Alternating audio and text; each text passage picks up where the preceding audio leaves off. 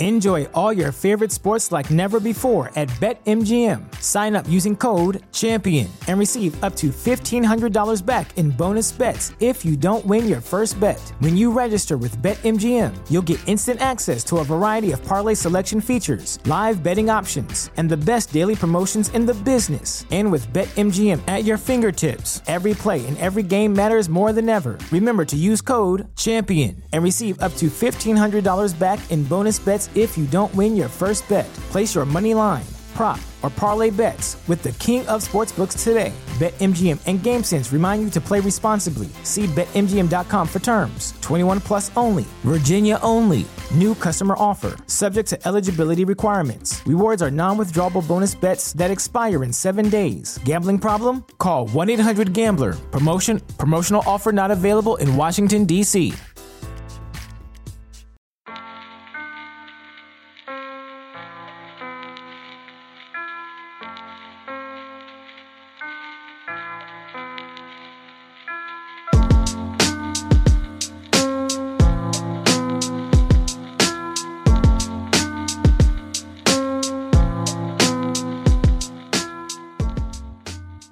Hey guys, welcome back to Around the Arc. I'm Jamie, and this week we are back to normal after a slightly shorter episode last week. We're getting back into it as per usual again this week. So we've got a ton of stuff to talk about today. We're gonna take a look at the state of Golden State, what their future looks like now after the NBA Finals. We'll get into the Anthony Davis trade and how it affects both the Lakers and the Pelicans. We'll get into that in just a little bit. But to start off today, I feel like I want to spend a little bit of time just talking about the Raptors after their unbelievable season, which was capped off last week with an incredible 6-game finals win over the defending champs, the dynasty Golden State Warriors.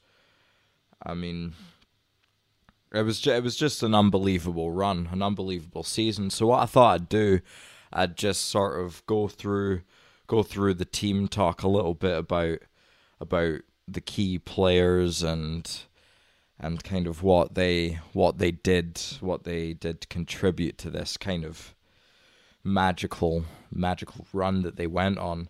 Now, with the Raptors, basically from day one this year, everything has started with Kawhi Leonard, the best player on this team, and now arguably the best player in the world. Now, looking back to last year, you see the narrative surrounding Kawhi. It took a major hit in San Antonio with all that controversy going on surrounding his injury, the complications that occurred after he sustained that injury in the playoffs in 2017. Remember, Zaza Pachulia kind of undercutted him on a jump shot. So there was all that controversy about the injury that basically kept him out the entire season, all but 9 games. And I guess his reputation really took a hit, which is why it was considered kind of a risk for Toronto to go after him. And it was looking like it's going to be a 1-year rental. But now the script has kind of flipped again as Kawhi led the Raptors and essentially Canada to their first ever NBA title. And not only that, but he had one of the single greatest individual playoff runs that we have seen. I mean, I'm sure throughout the playoffs, he was drawing comparisons to the likes of Kobe and Michael Jordan. And as I mentioned earlier, he's now arguably the best player in the world because of it. And it was not only that, but he was also playing through much of the stretch run, the second half of the conference finals and the finals, noticeably hobbling. He sustained that leg injury against the Bucks. And I mean, just what a story, what a kind of redemption story, what a kind of 180 flip that we've seen, when it comes to the narrative surrounding Kawhi It's just an incredible story. And regardless of where he goes in free agency, I think he owes Toronto nothing now. He's kind of almost been immortalized in Raptors history, and he's done that in only one season, which is just incredible. I mean, he accomplished in 1 year what no Raptor in history could ever accomplish. And for that, yeah, he doesn't owe Toronto anything more after this. I think if he leaves, it should be on the best of terms after, everything, all the things he accomplished for the city, and kind of basketball in Canada overall. That being said, though, I still think he should stay with the Raptors in free agency, but that's a topic for another day, which I'm sure we'll get into in the next few weeks.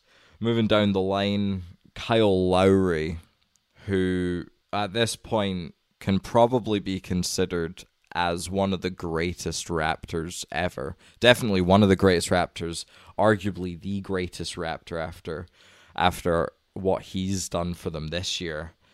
I mean, I think the main story surrounding Lowry in this year's playoffs is that playoff Lowry just seems to be a thing of the past. It seems that he exercised his playoff demons this year and really kind of broke through, so to speak, and really put all those infamous playoff struggles in the past. And, he seems to really come full circle, I think, in his NBA career. I mean, you look at early on in Kyle's career, he did show flashes of becoming an elite point guard, but he could never seem to put everything together on a consistent basis, whether it be because of injury or something else holding him back. But then after being traded to Toronto, he ended up becoming one of the top point guards in the NBA. But even after that, like I've just mentioned, he did get his fair share of criticism for coming up small in the playoffs and big moments. But now, I mean, with a ring, with an NBA title, I think Lowry's managed to kind of validate himself and, as I said, put those playoff demons in the past. Yeah, just the way his season ended as well in Game 6, where he had arguably the best game he's ever had in his career. Definitely the best first half. I mean, he really set the tone in that game with his ultra aggressiveness and his shot creating, his distributing. He was just doing everything for them in Game 6. And really, the last 2 rounds of the playoffs, he was just instrumental. And I would say without Lowry's play, they would not be NBA champs right now. Next up, Pascal Siakam. I mean, he's another great story on this Raptors team. I mean, he's probably going to be the most improved player this year. I mean, he definitely is the most deserving candidate. And he's really kind of come out of nowhere this year and established himself as a true two-way star, especially in the playoffs. And he really had some of his brightest moments in the finals against the Warriors, in particular, in the finals series. Siakam, he really seemed to be a great barometer for whether Toronto would win or lose. As you see in his numbers in Toronto's 4 finals wins, I think Pascal, he was putting up around 24 points, 8.5 rebounds, 4 assists while shooting. He was shooting 59% from the field, and he was knocking down 36% of his threes. Compare that to their 2 losses, where he averaged just 12 points and 6 boards and shot just 33% from the field, and he didn't even make a single three in those losses. And you can just see how important he was to Toronto's success. I mean, going forward, it's a little bit tricky to tell what Siakam's ceiling is as a player, given, I mean, he's already 24, 25, but given the amount he's already improved in his first couple of seasons, I don't think it's crazy to expect another leap out of him going forward in the next year or two, where he can become a legitimate kind of all NBA threat on a yearly basis. I think a pretty reasonable comparison for Pascal Siakam would have to be a more offensively skilled Draymond Green, because he's certainly he's certainly got the kind of defensive chops and versatility where he could legitimately assert himself to being one of the top defenders in the league. And then on offense, we've seen flashes of how dominant he can be on that end. So definitely, even if Kawhi leaves in free agency this year, I'd still feel good being the Toronto Raptors, given that I would have Siakam going forward as kind of a young star to continue to build around. Fred VanVleet, he's another guy who was just instrumental in this Raptors title. I mean, it seemed to be after he had a kid during the Eastern Conference Finals, it seemed his play just totally flip-flopped and turned around. I mean, in case you don't remember, he was really struggling up until that point, but then Conference Finals rolls around and suddenly he can't miss. He's Kyrie Irving or something. And this just continued through the finals, where he hit some really gutsy, big-time shots, especially, I think, in Game 6, the closeout game, where he just took over in the fourth quarter. I think he had, 12 of his 22 points in that period. And I think every championship team wants a guy like this, a guy like VanVleet, a guy who really relishes the moment and comes through for you in the games and situations where they need you the most, and they'll outplay their expectations. Marc Gasol, he was the vital addition to the Toronto team at the trade deadline earlier in the season. I mean, when he came over, he brought legitimate floor spacing at the 5, and really brought another playmaker, a passer, a distributor to the team as well, which really just opened up their entire offense. And I think Gasol, he showed in the playoffs especially that he was more than okay not being the go-to offensive guy like he was in Memphis. I mean, he did all of the little things for the Raptors, and he was huge on the defensive end as well, and was really another vital piece to this puzzle. And I think his value can't really be overstated. I mean, I would go so far as to say that if they don't trade for Gasol at the deadline, I would say they don't make the NBA Finals. Serge Ibaka, he's another guy that came up huge in the latter stages of the finals, specifically where in games kind of 4 to 6, it really seemed like he just couldn't miss. All that he provided a major spark on the defensive end as well, and he's another example, just like Gasol. He's another guy who saw his role and his minutes decrease even over the course of the season. When Gasol came over, he saw Ibaka was moved to the bench, but instead of kind of sulking and pouting about it, he continued to contribute and just play his behind off in the minutes that he was given. Moving down the list, Danny Green, although he didn't have the best individual playoff run, I mean, he went through a couple of pretty major shooting slumps, but he, despite struggling at times, he had his moments and was still a really important part. This team, especially, the perimeter defense that he provides. He's one of the top perimeter defenders in the league still, and he was one of the best 3-point shooters in the regular season. He was a little bit more streaky in the playoffs, but he still had his moments, like I said, especially game 3 or 4, I forget, the finals, where he went off for like 6 threes and 18 points. So he still gave this team a real boost when it was called upon. And kind of the final rotation piece I feel like I should mention for the Raptors, Norman Powell, who he did have a couple of nice moments in the finals, but his time to shine really came against the Bucks in the conference finals, where he really gave the team a major lift on both ends. I mean, he provided a real offense. He provided a real offensive spark as well. So he definitely shouldn't be forgotten when talking about this Raptors championship team. And then, other than the players, obviously, Nick Nurse, he deserves a ton of credit for the coaching job he did in what was his first ever NBA campaign as a head coach. I know it's a bit misleading to call him a rookie head coach given his near, 30 years coaching experience elsewhere.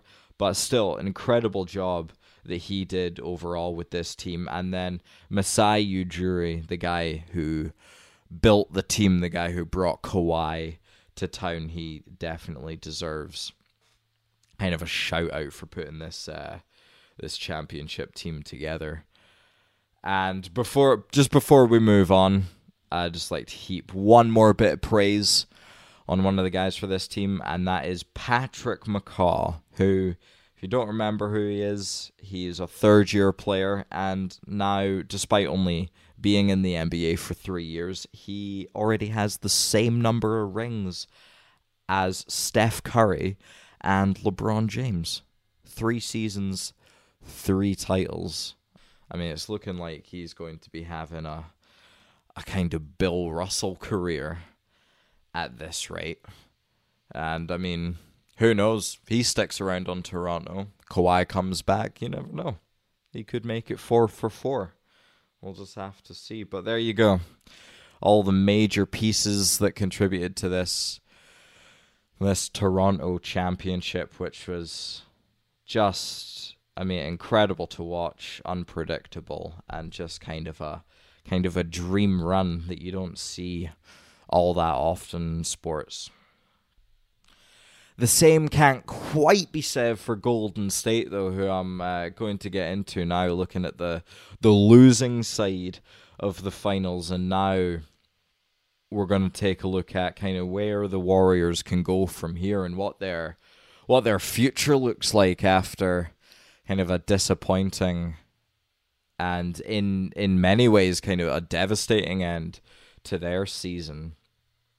So let's just roll the clocks back to kind of when this iteration of the Golden State Warriors was formed back in 2016. So I'm sure you might have heard me ramble on before about this, but I've not been the biggest fan of the Warriors, to be honest, especially since Kevin Durant joined in 2016.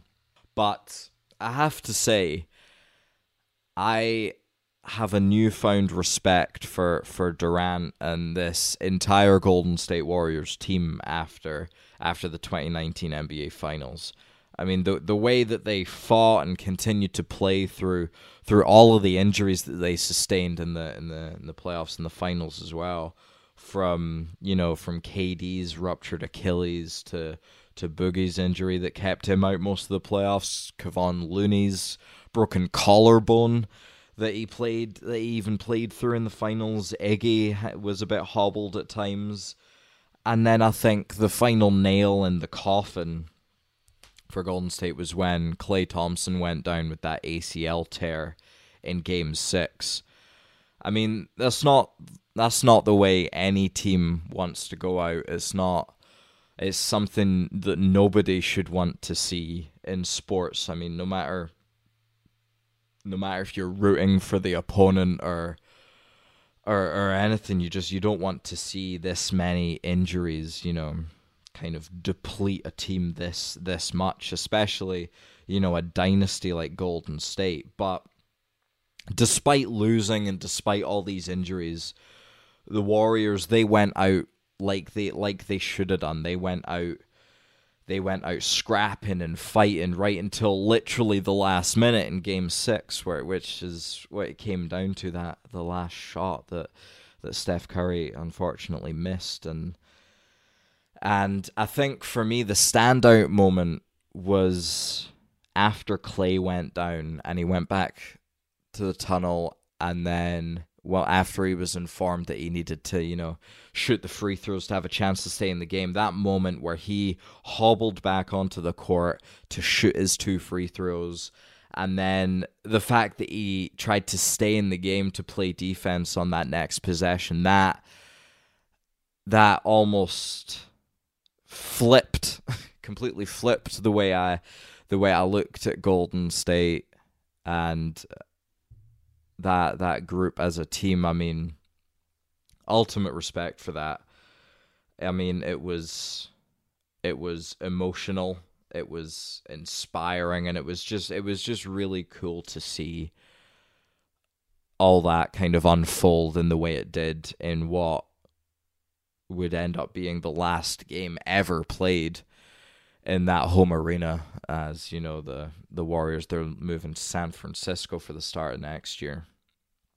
But all that aside, though, they did come up short.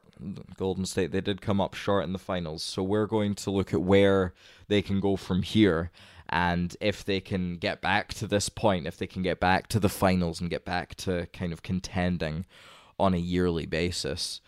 So first off, I think what they're going to need to do, or I think what they already have done, I think they're going to offer Durant and Klay both full 4 or 5 year max contracts. But even if they do re-sign those two, they're both going to miss at least the majority of next season. So you can't expect that the Dubs are going to really be in a position to contend next year.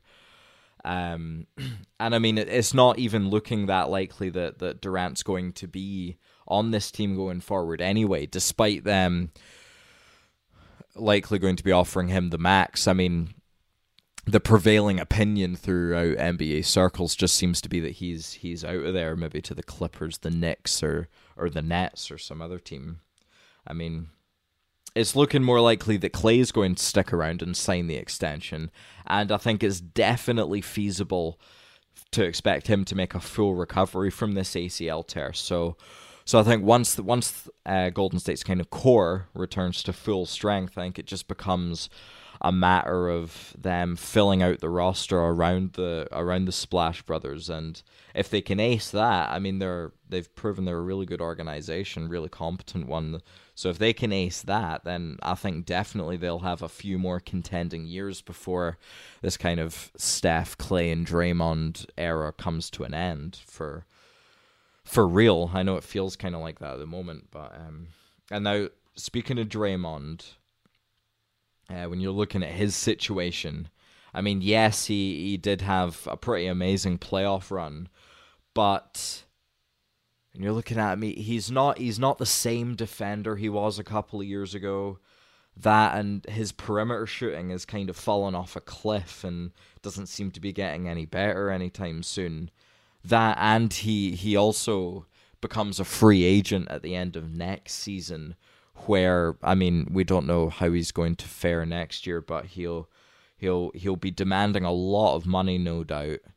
And I'm not saying that he can't contribute. I still think an older, less athletic Green, he can still be a vital piece of Golden State's future and their title chances going forward. But I think a real question's going to start cropping up for them as a franchise, and that's going to be, is it worth kind of overpaying him to keep him around, or is it better trading him maybe sooner rather than later? That's something that we're going to see unfold over the next few months to a year.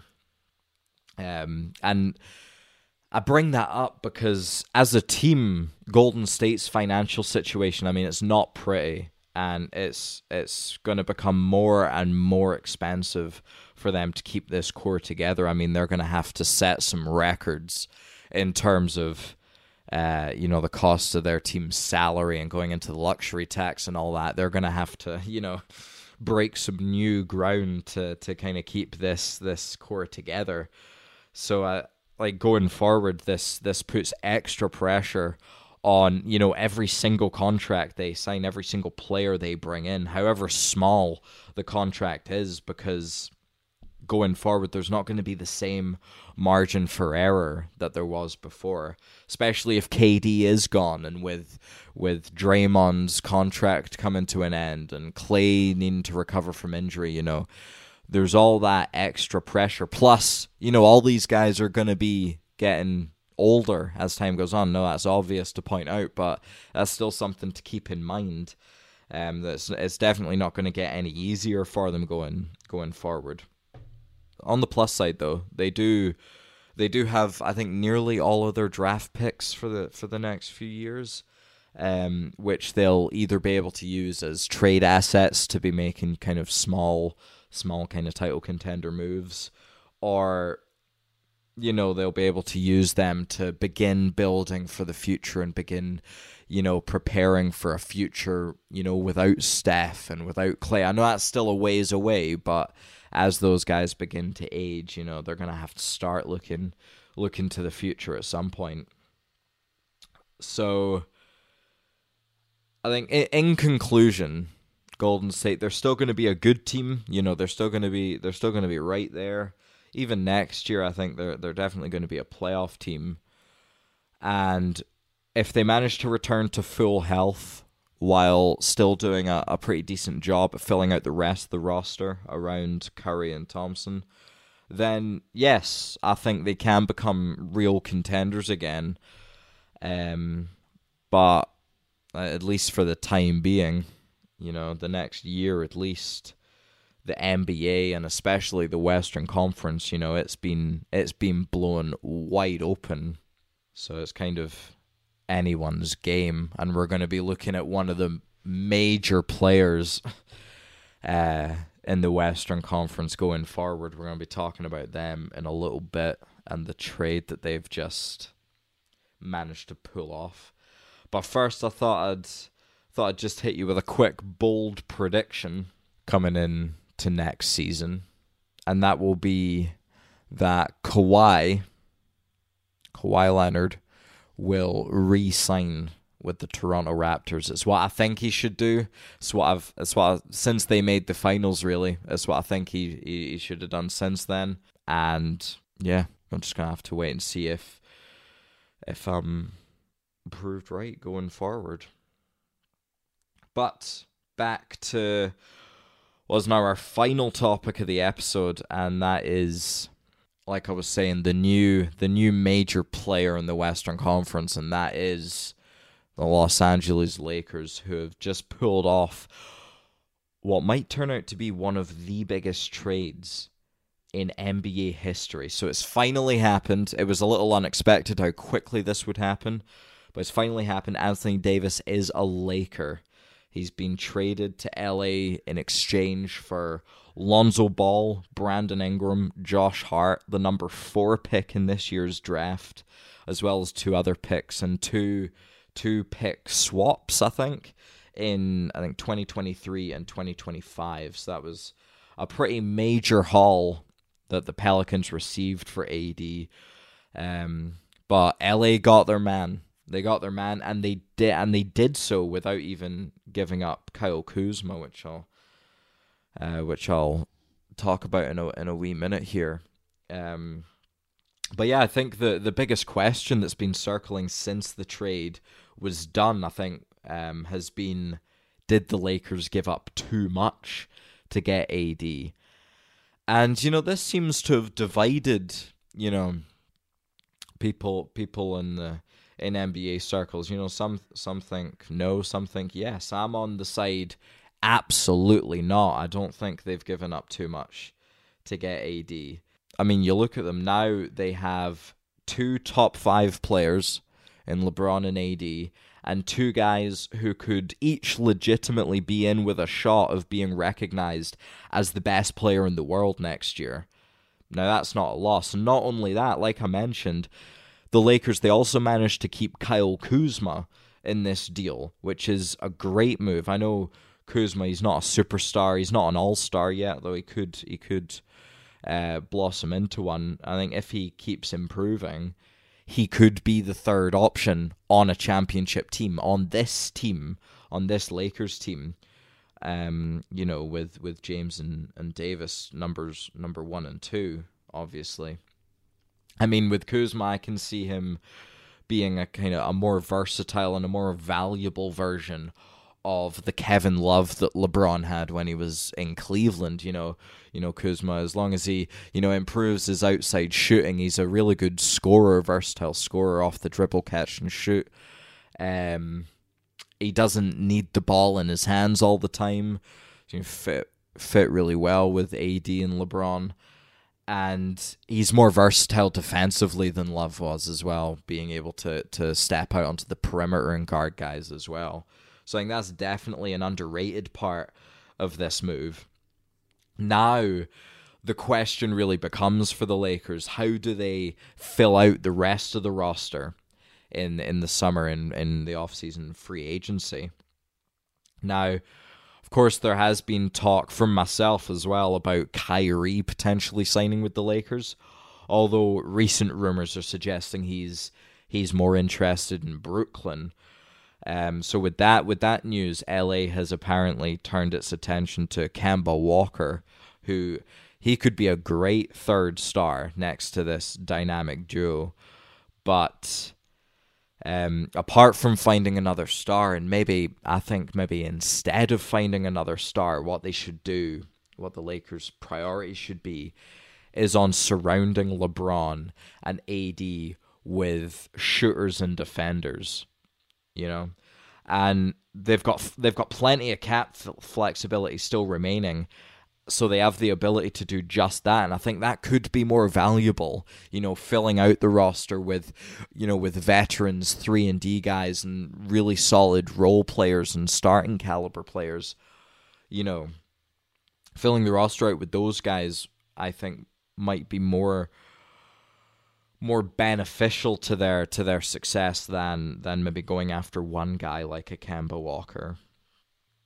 Yeah, so instead of trying to integrate a third star player, they should focus on filling their roster out with, take a look at guys like Patrick Beverley or Trevor Ariza or Danny Green, all these guys who would just be perfect teammates for Anthony Davis and LeBron in particular. I mean, we've seen over the course of his 15-plus year career that whenever LeBron has shooting and defending around him, that's almost an impossible lineup to defend. And now when you throw in a guy of AD's caliber into the mix, I mean, it just becomes that much more of a Herculean task to defend that. So considering that, and let's imagine for a sec they do a pretty competent job at filling out the rest of this roster, where would they land among the NBA's elite teams? That becomes another question. And I think as long as they don't screw up the rest of free agency, like the way they botched their head coaching search, then I think the Lakers should enter next season with as good a shot as any team of winning it all. I think the pairing of AD and LeBron looks to be, positively unstoppable once they, develop their chemistry and get used to playing with one another. And then adding plenty of perimeter shooting and veteran leadership and defense onto the roster. And I would argue that the Lakers are actually going to be favorites to win it all. In fact, actually, I think I saw somewhere just after the AD trade was completed, they're actually already title favorites for next year, which says a lot given that they've not done any other moves yet to fill out the rest of the roster. So I'm calling it right now. The Lakers 2020 NBA Championship. It's going to happen, people. It's going to happen. I mean, maybe I'm just feeling a little too overconfident after successfully picking Toronto to win it all this year, but I don't know. Just got a feeling. LeBron and AD expect. Oh, I'm expecting great things from them. But now, if we just jump for a second to the other side of the trade, the Pelicans side. Now, it's easy to look at the deal and look at them losing out on Anthony Davis and automatically saying that they lost this trade. I mean, especially since they didn't manage to get Kuzma in the deal either. But I mean, when you look at the situation they're in now, they are in a terrific position to rebuild and kind of return to relevance and maybe even title contention sooner rather than later. I mean, you've got Lonzo Ball now, who can be a triple-double threat on a nightly basis. He's one of the best defensive point guards in the league, and he can definitely be the Pelicans' point guard of the future, going forward, as long as he, continues to develop and kind of tap into that insane potential he's got. Brandon Ingram, he took a big step in the second half of last season, and as long as his health holds up, he'll be looking to build on that. As you look at him, his potential is still through the roof as a two-way player. You look at his offensive capabilities and forget just how versatile a defender he can be as well. You got Josh Hart, who's a great 3-and-D guy. He's still got a lot of room to grow himself, shooting wise, and obviously with experience, he'll become more comfortable in the defensive end as well. And I think another thing with Hart, this is why I was saying the Lakers should try and hold on to him in a potential AD trade. He's a very underrated slasher to the basket, and he can be a real threat in transition as well, which is going to go perfectly with the other pieces of this team, especially Zion Williamson, who we all think is going to be the Pelicans' #1 selection in this year's draft. And I mean, he just has the potential to be a generational, transcendent type player in the NBA. You got that, and also the 4th pick, I feel I should mention that could turn into a nice piece too for New Orleans. I mean, maybe a guy like DeAndre Hunter or Cam Reddish, if they're willing to make a little bit of a gamble. I mean, ideally it would be a wing player that can knock down shots, because for everything that New Orleans has going for it right now, outside shooting looks to be the main issue for them, at least initially. I mean, I think Josh Hart can be a good shooter as long as he continues to improve. Ingram has the potential to be a decent shooter, and then one guy who I haven't mentioned yet who's still on the Pelicans, and that's Drew Holiday. Kind of the veteran guy for this young team. He's still an all-star caliber kind of two-way combo guard who can do a little bit of everything. I mean, he's got some shooting touch on him as well, but he can be a little bit streaky. But yeah, other than that, the Pelicans, they are going to need to improve their spacing. But on the plus side, this team, they have all the makings of a dominant defensive squad, as well as being just utterly devastating in transition as well. Just imagine Lonzo leading the break, and then you got Hart and Ingram and Zion filling the lanes. I mean, that's going to be a scary transition attack, and really, if they can shore up some of their outside shooting, then the Pelicans are set. Man, maybe they're even more set when looking at the long-term picture. They're even more so than the Lakers are. So I definitely don't think they lost this trade despite giving up the best player. And yeah, in conclusion, they may not have gotten the best player in the deal, but I would argue that they are better built for the future, for maybe contending for multiple championships going down the line. Now, obviously, this is all predicated on if Zion lives up to the hype, which it certainly seems like he's going to.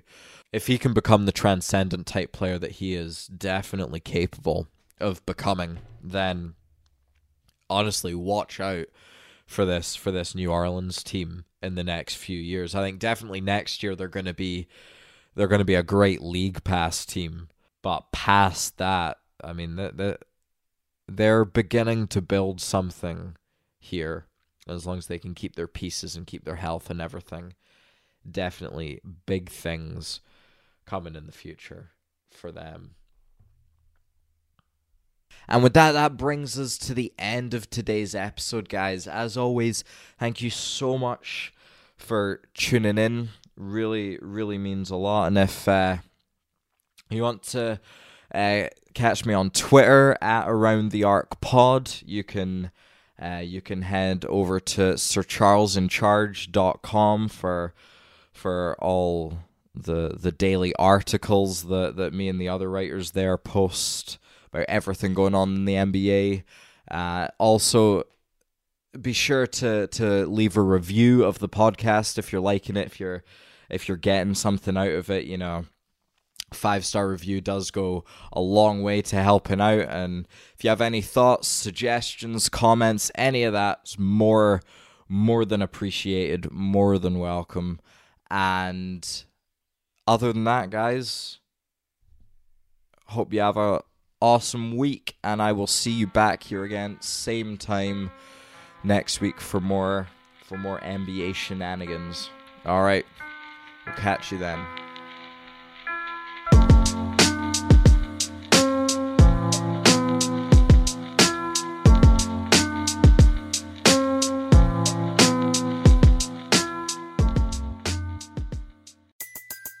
Everybody in your crew identifies as either Big Mac Burger, McNuggets, or McCrispy Sandwich. But you're the Filet-O-Fish Sandwich all day. That crispy fish, that savory tartar sauce, that melty cheese, that pillowy bun. Yeah, you get it. Every time. And if you love the Filet-O-Fish, right now you can catch 2 of the classics you love for just $6. Limited time only. Price and participation may vary. Cannot be combined with any other offer. Single item at regular price. Ba-da-ba-ba-ba.